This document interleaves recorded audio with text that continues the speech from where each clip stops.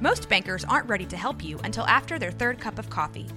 But with Central National Bank's after-hours service, you don't have to wait for the bank lobby to open to get help. You can contact us from 6 to 8:30 in the morning or from 5 to 10 in the evening, and we'll connect you to a real, live, local person who can answer questions and fix problems 7 days a week. Bank different. Bank Central. Central National Bank. Member FDIC.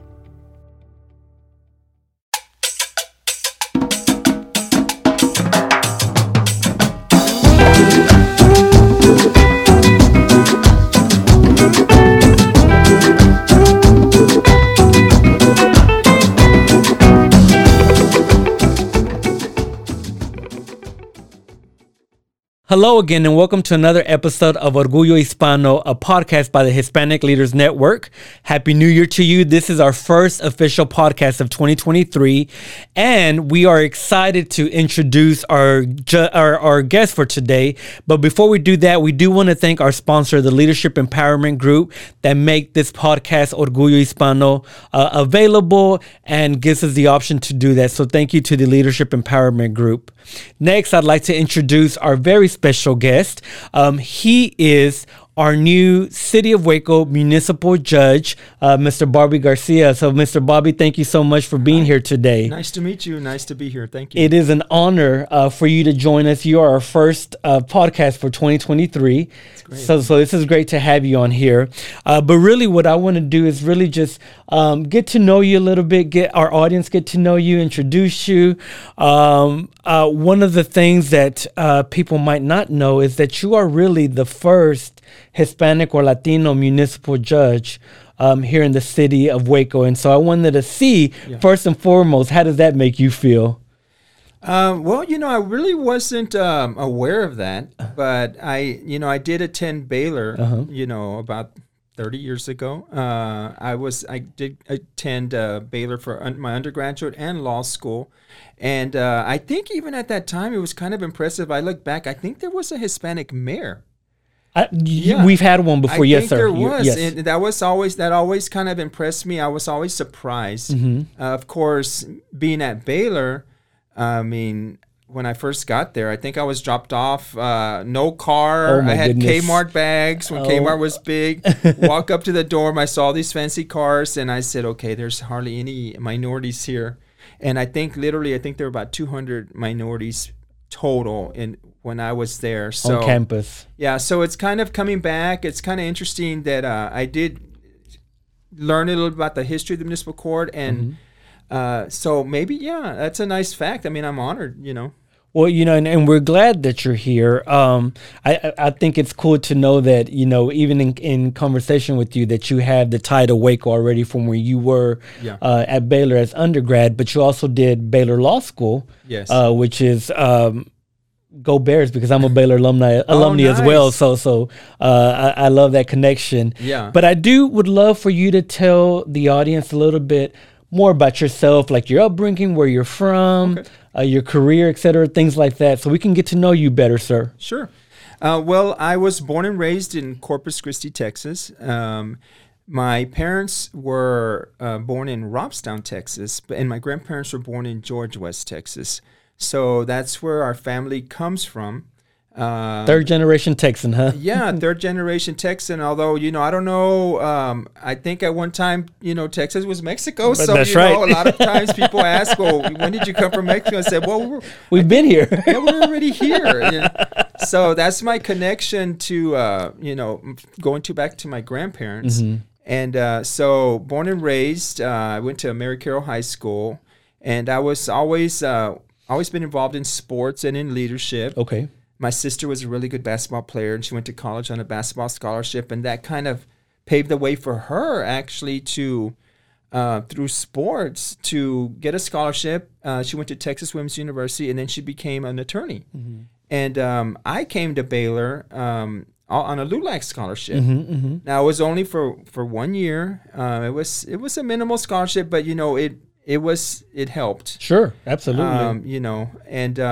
So I graduated from Carroll High School, came here. That scholarship from LULAC really did help. I think it was an essay contest or something. Wonderful. And So I came here, got my bachelor's degree. I started as a computer engineering major and then realized, okay, you know, I don't want to be in a basement the whole 4 years here. So I switched to political science, got my degree, applied at Baylor Law School, and I was very active in student government. Okay. I was the president pro tem of the Student Congress. I lost my very first election here. Oh, my goodness. Yeah, I was a freshman, and I'm like, okay, I have no car, no money, and this position came up, Arts and Sciences Representative, and they're taking 6 people. So I said, I'm going to sign up for that. You know, I've always been student body president, Sure. here in my South Texas schools. And then I start seeing these billboards on campus and, literally campaigns, like people had money. Right. And so I was like, wow, and then there was about 50 people signed up. Oh, Everybody had been a wow. student body president. I was like, wow. So I still remembered that because so I just started going, door to door in the cafeterias in the dorms, meeting people. Mm-hmm. And when they finally announced the results, they put 6 names, drew a line, and then I was 7th. Oh, and I was my like, goodness. oh man, I was heartbroken. I said, this is going to be rough. And then the next year I won just kind of kept going that Sure. way with leadership. Sure. I founded the Hispanic Cultural Association at Baylor. Wow. So we were real active. Yeah, I founded that. That is awesome. Yeah, and it kept going for a while. Matter of fact, one of my friends had just got back in touch with me. Her name is Lydia Hernandez. Okay. And she was a state representative in Arizona. And she took over when I left Baylor. She took over, and now she's pretty successful in Arizona. That is a great tie to Waco and Baylor. Yeah, so Lydia was, and she was also instrumental in recently for the award that I just received. Tell us about that award, please. I love it, and I want everybody to know what that award is. Well, in Harlingen, I was the presiding judge of the municipal court. I went from Corpus Christi, where I was had been a practicing attorney, and then I became a jail magistrate, and I was working in the jail. And even prior to that, right out of Baylor Law School, I went to Corpus because my family was there, and I was a DA, and then there was a position for Justice of the Peace that was retiring. Mm-hmm. He'd been there 40 years, and they wanted a lawyer.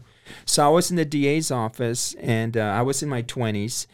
And they said, well, they're looking for somebody to replace him. And I said, well, I doubt I will get that because I'm too young. And so they went through the selection process, the county commissioners, and they didn't pick anybody. So they said, well, the staff said, you should apply for it. So I applied, and I got it. And so at that time, I became what I was told the youngest attorney judge in Texas. Wow. And so that kind of started my judicial experience. But then I left it because it was a lot of pressure to be in your 20s and to be a judge. Everybody was, what are you doing here? You put a warrant on my mom or, something like that.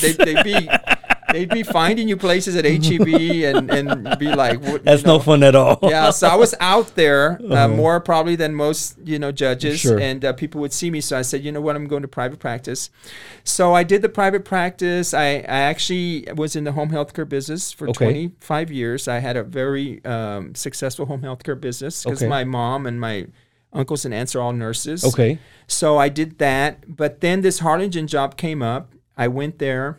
Was an outsider. I got chosen, and what I saw was that when I first started the job, I started doing magistration at the jail, and I kept seeing these high school students in jail a lot, and they were in there for things that were very serious, but you could tell that they didn't really understand the consequences. Sure. And there was this one kid. He was a real popular guy, real good-looking, athletic, young guy, going off to college, played football. Well, he shows up to the jail, and, I read the report, and I was like, wow, okay, it's a very serious report. So what had happened was he was at a light, and this other car comes up revving the engine. And, of course, he had a, teenage boy, nice car. He decides when the light turns green, they take off. To race. And he didn't make the light. Oh. And so he hit another car and killed the people in the car. So, it went literally from a future of going to college, maybe playing sports, like your whole future ahead of you, to now he's here before me and I have to set his bond. And I have to tell him what he's charged with. And knowing that he might not be out for the next 40 years. And I don't think he knows that. Sure. Because what happens in cases like that is you set the bond, and of course there's rules to it. And you consider their ability to pay, but then you also consider the community, and how they're going to feel. And with those type of cases, no matter what you said, everybody's going to be on Facebook. If it would have been me, it would have been 5 million. And, and the judges get criticized, and the community is upset when there's deaths involved. Sure. And so I knew that he probably wasn't going to be able to make his bond, and he probably would be facing a lot of time, and he didn't know it. So I reached out to the schools, to the high schools, and I said, hey, I really would like to go and talk to the kids about these, consequences, criminal justice, crimes. They're things they don't know. They're things how easily you could end up in jail, how easily you can make a mistake, and then your whole future is gone. Right. And they were real receptive to it. So I got invited to Harlingen High School, and they welcomed me. I went into a law class at first, and then the next thing they said, you know what, those kids, they want you back. Awesome. So they started requesting me. So then it started going to the cafeteria. And then it was more students. And then Harlingen South, their rival, said, well, we want you over here. So then I started going over there. So I did about 15, 20 presentations at these schools. And I got to really teach these kids about crime and consequences. And there are things that kids do that until you really read the reports, you're like, wow, okay, most people don't know what happens what's going on. Exactly. So long story short, I was pretty popular in Harlingen. I would also broadcast my court proceedings on Facebook. So I became kind of popular with the people, and Lydia from Baylor way back, she was watching my podcast, my live broadcast, so she nominated me. She was one of the people that nominated me for Judge of the Year for Texas. And then I had another friend, attorney, that also, and then I think some teachers from Harlingen also. And so I got an invitation to go to the Texas Municipal Court Association banquet. I didn't know anything. And they're talking about this person. They said, this person... So you had no idea that it was you? No, I had no idea. It was like a seminar and a banquet. So all these attorneys from all over Texas are there. And I'm sitting there, and then this lady goes up to the podium, and she starts talking about this person. And she said, this person initiated community service programs where they would clean graffiti at parks. I said, oh, I did that. I remember doing that. I did that when I was in my 20s, So I was listening, and they kept going, and they said, and this person was, one of the youngest judges in Texas, this and that. And then they announced my name as a Texas Municipal Court Judge of the Year. And I was like, wow, I was so honored. That is an honor. Yeah, I was honored. Now, I had received an email when I was a judge from that association. And they said, if you have anybody that you would like to nominate for Bailiff of the Year, Prosecutor of the Year, Clerk of the Year, and of course, there was Judge of the Year. And of course, I couldn't nominate myself, but so I said, you know what, I'd like to nominate some people because I actually had a good staff. So I nominated some people, and he would have never thought. And I told him, I had a gentleman, he was in his 70s. He was the municipal court prosecutor, and he was always really good to the people. And I really liked him how he treated people, because sometimes you get these really hardcore prosecutors. They have no compassion for people. And, in the Valley, there's a lot of poor people, So he was always really good. So I said, Henry, I want to nominate you for this award. And I said, write me a little bio about yourself. And then he emailed me the bio, and I learned a lot about him. He used to be a migrant worker. He started as a migrant worker, and then he ended up getting a job in the police station as a police officer. And then at some point later in his career, he went to law school. That is amazing. Yeah, and then he ended up getting the contract to be a city prosecutor. And I said, wow, that's a really good story. So I nominated him. That's a great story, right? And sure enough, he won also Prosecutor that is of the Year. amazing. Yeah, the two people from Harlingen. Wonderful. Yeah.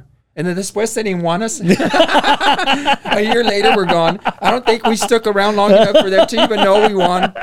But yeah, they like I said in the Valley, you know, once there's a new election, sure, you know, things change a little bit. Things it's different. change. Yeah, jobs change. So I reached out to other opportunities. Thank God, because you know Waco was one of them. Right. Right. And I think I was a finalist in 2 other jobs, and I got all calls back from all of them. So I came to Waco and interviewed. I think there were 6 finalists, and then they called me the next day. They said, you know, you're it. Yeah, we like you. So yeah, so it's been, you know. So how long have you been in Waco now? I've been here since October 10th. So 3-4 months. Yeah, already. 3 or 4 months. I feel like I've been here a year. I'm sure you've been swamped at work. Yeah, I've been swamped. There's a lot of changes I want to make.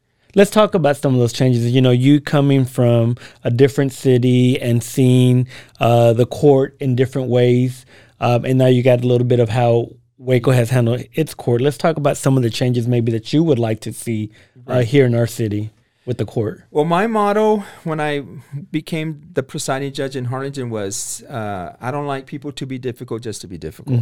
That's one thing I don't like. I don't like people to work behind a window and make things difficult for people. So that's my pet peeve. So they already know. If I walk behind you, be nice to people. Right, because and sometimes I was the nicest person in the court because I'm a nice person. I try to be nice. I try to be respectful to people. Sure, absolutely. And, sometimes the judge isn't the nicest. But and folks, he really is a nice guy. I've had some time to chat with him. He really is a nice guy. Thank you. No, I mean, you know, there's a time to be nice and a time where you got to be strict. But for the most part, I don't try to be difficult just to make it difficult or to be, you know, punitive. Right. I think everybody has a story or a reason why they maybe can't pay a fine. And sometimes these fines get really high.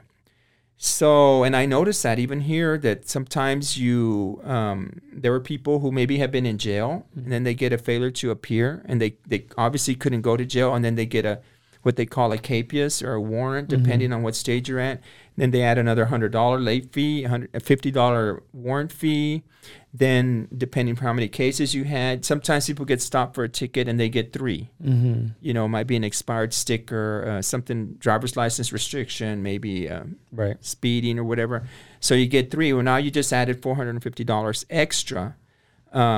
Or some people, there were rules that they had in place that where if you wanted to be on a payment plan, they had all these forms, you know, that you had to fill out. And I was like, so I asked the clerks, I said, well, and you also had to pay $100 per case to be on the payment plan. So you have to put down $300 just to be on the payment plan. And I said, well, and so there was a pink form and it had all this stuff you had to fill out, references y todo, you know. And then you wait in the line, you take it up to the counter, and then they send you back with a yellow form. The yellow form, you had to itemize all your expenses, and then you had to put where you work, and then they would call your employer. And I was like, that's just for a payment plan? Like, really? I said, I had a camera in my office, and I would see the line, and then people would walk away when they got the form, like, oh, you know what? It's easier. I'll just get the warrant. You know? So I was like, no, we got to change that. That is not acceptable. So I revised the forms. One of the first things I did, I took away the $100 minimum requirement per case. That's, I mean, if people are trying to pay, why make it difficult? Right. You know. Right. And then I took away certain requirements that where I would make it easier for people to not have it on their record. Because, you know, once you get anything on your record, it stays on there. It stays there, and then it increases your insurance rates. I said, no, we gotta fix that. So I started making it easier for people to be on deferred so that once you pay the ticket off, it's dismissed. You know, why not? You know? Right. Some things you don't want on your record. Like sometimes one thing that's real common with people in relationships is like assault, domestic violence. But people don't realize that literally a push, a touch, an offensive touching, a poke, that could be an assault, family violence. And if you get 2 of those, then you could get charged with a felony. Continuous family violence. You're facing 10 years in prison. And I was seeing a lot of couples, and they would be in jail. People basically, I'm single, so maybe that's why. But I would see a lot of domestic, and it didn't matter if you were poor and lived in the projects, or if you were rich and lived in the country club. It was the same. Right.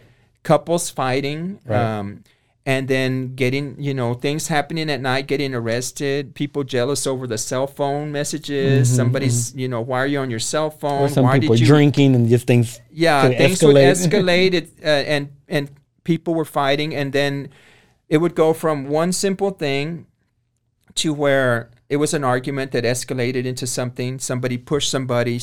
If the police go to your residence, you're going to get arrested. Somebody's getting arrested. And the reason for that is because if they don't, and something happens, somebody gets killed or something as soon as they leave, there's going to be liability. Right.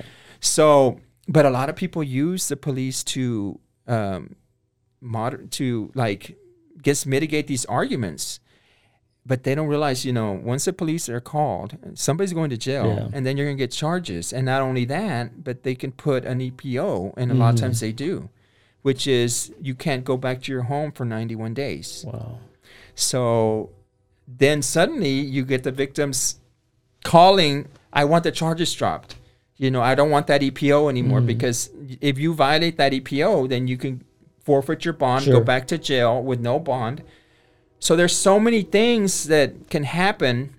And so if you have one conviction, if you get that second one, it don't matter how long ago it was. You could have been a teenager, and then you go and you're in your 40s, family man, and you get in some argument, and then you got this prior. So I like, keeping those things off your record is important to me. Right. Yeah. Right. And kids, even with public intoxication, paraphernalia. Theft is another one. For some reason, teenage girls like to shoplift. Some, but it's more girls that you get with that. They'll go shop. They'll even have the money. They'll go steal the makeup or whatever. Sure. But I always tell them in court, you pick up 2 Class C thefts. Class C means anything under $100. It could be $1. And then you get 2 convictions. The third one, you can go to prison for 2 years. They file it as a felony. And I tell these kids, because I had these 2 little girls come to court the other day, and they drove up in a nice little BMW, and they had money, and they shoplifted, something at Walmart that they probably could have paid for, pero. And I said, well, I went up to them because I saw them, and I said, well, can I help you, whatever? Because I will go to the lines, and I will talk to people. I see a line, I don't like lines, and I'll go and I'll say, what can I do to help you? Right. And they said, oh no, we never get in trouble. We just want to pay it. And I was like, that's a conviction. Who's going to want to hire you with a theft conviction? You're a teenager. You don't realize. Yep. You go apply somewhere, they're going to see that, they steal. Yeah. We don't want to deal with them. Well, but even worse is later in life. You go to Walmart, you forget to scan something, or you do something by accident, and they say, you didn't scan that. That's a theft charge. Now you got a felony pending. Wow. And there was a case in Harlingen, we called it Taquito Gate. Taquito Gate, I like that. Yeah, it was Taquito Gate, because this guy, he went for a taquito. He was a homeless guy. They would hang out by the municipal court, and I'd see him every day. But he went to this restaurant, and apparently the taquito was much more expensive than he thought. I think it was $7. They only had 5, and he said, I ain't paying for that.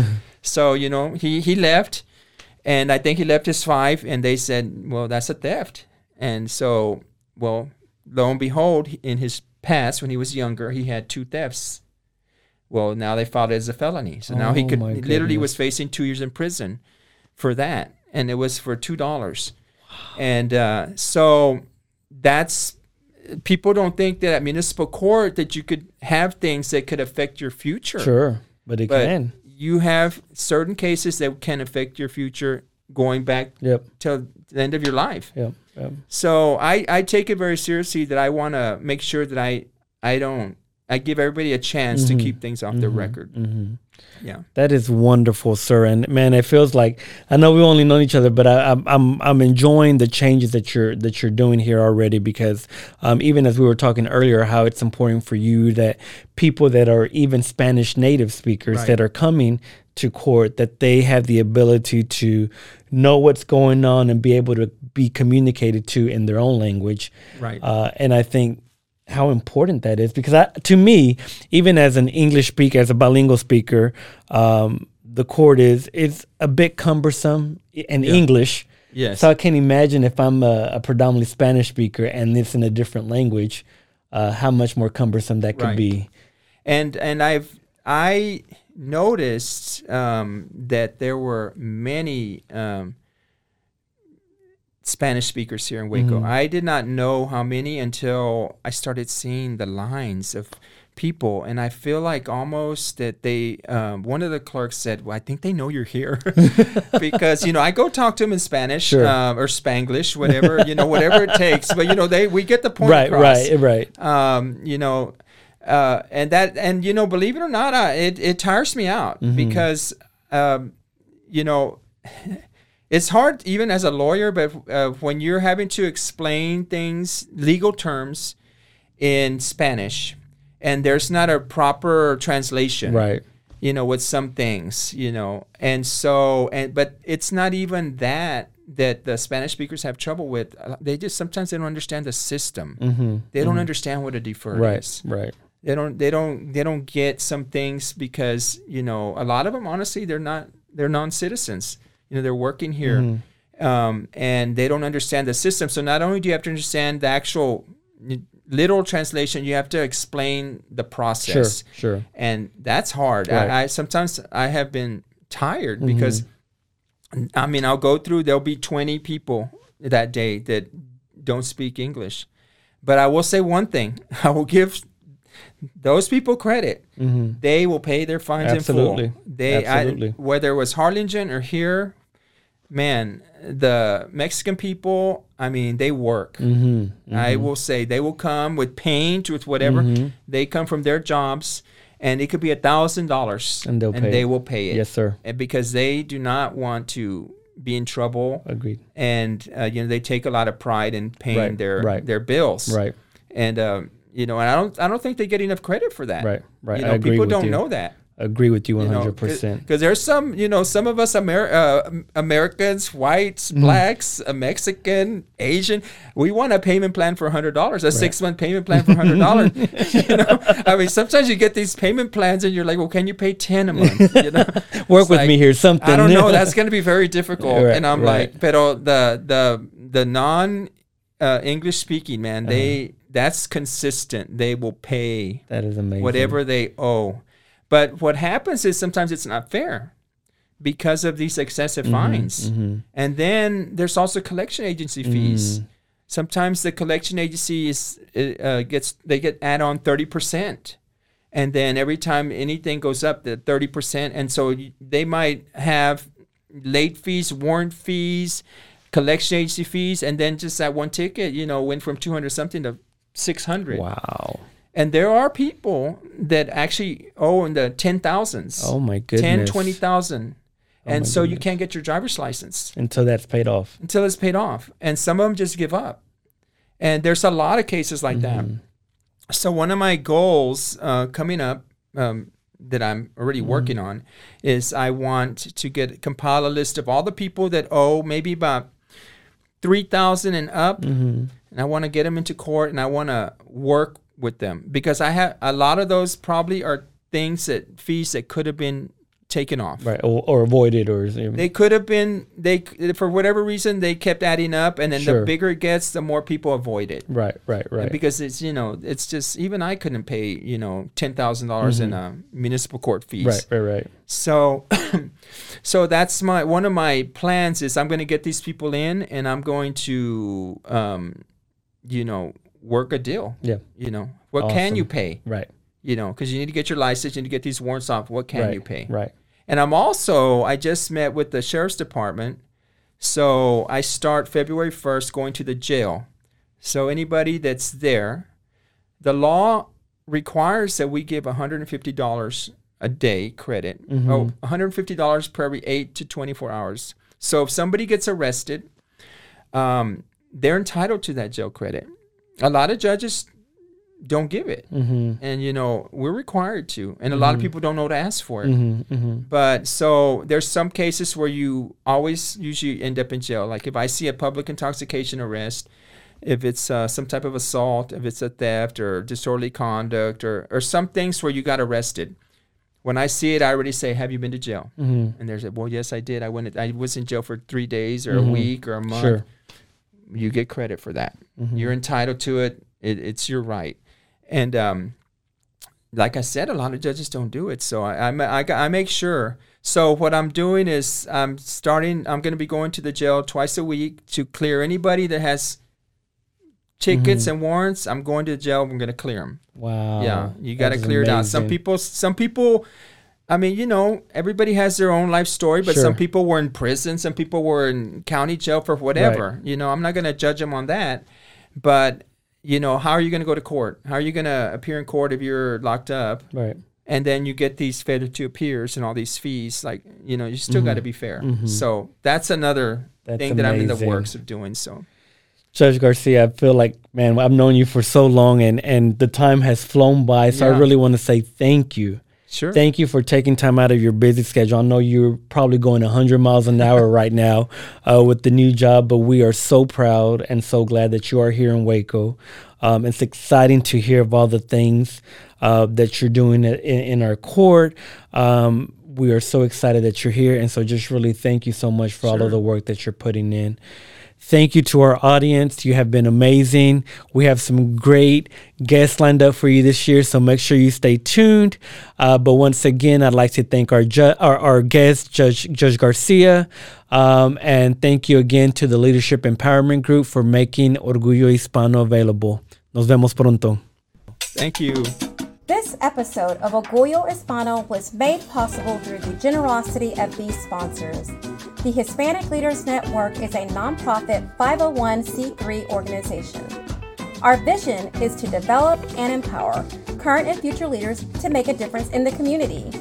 To sponsor a future Orgullo Hispano podcast episode, email hlnwaco@hln-waco.org or visit the HLN website at www.hlnwaco.org.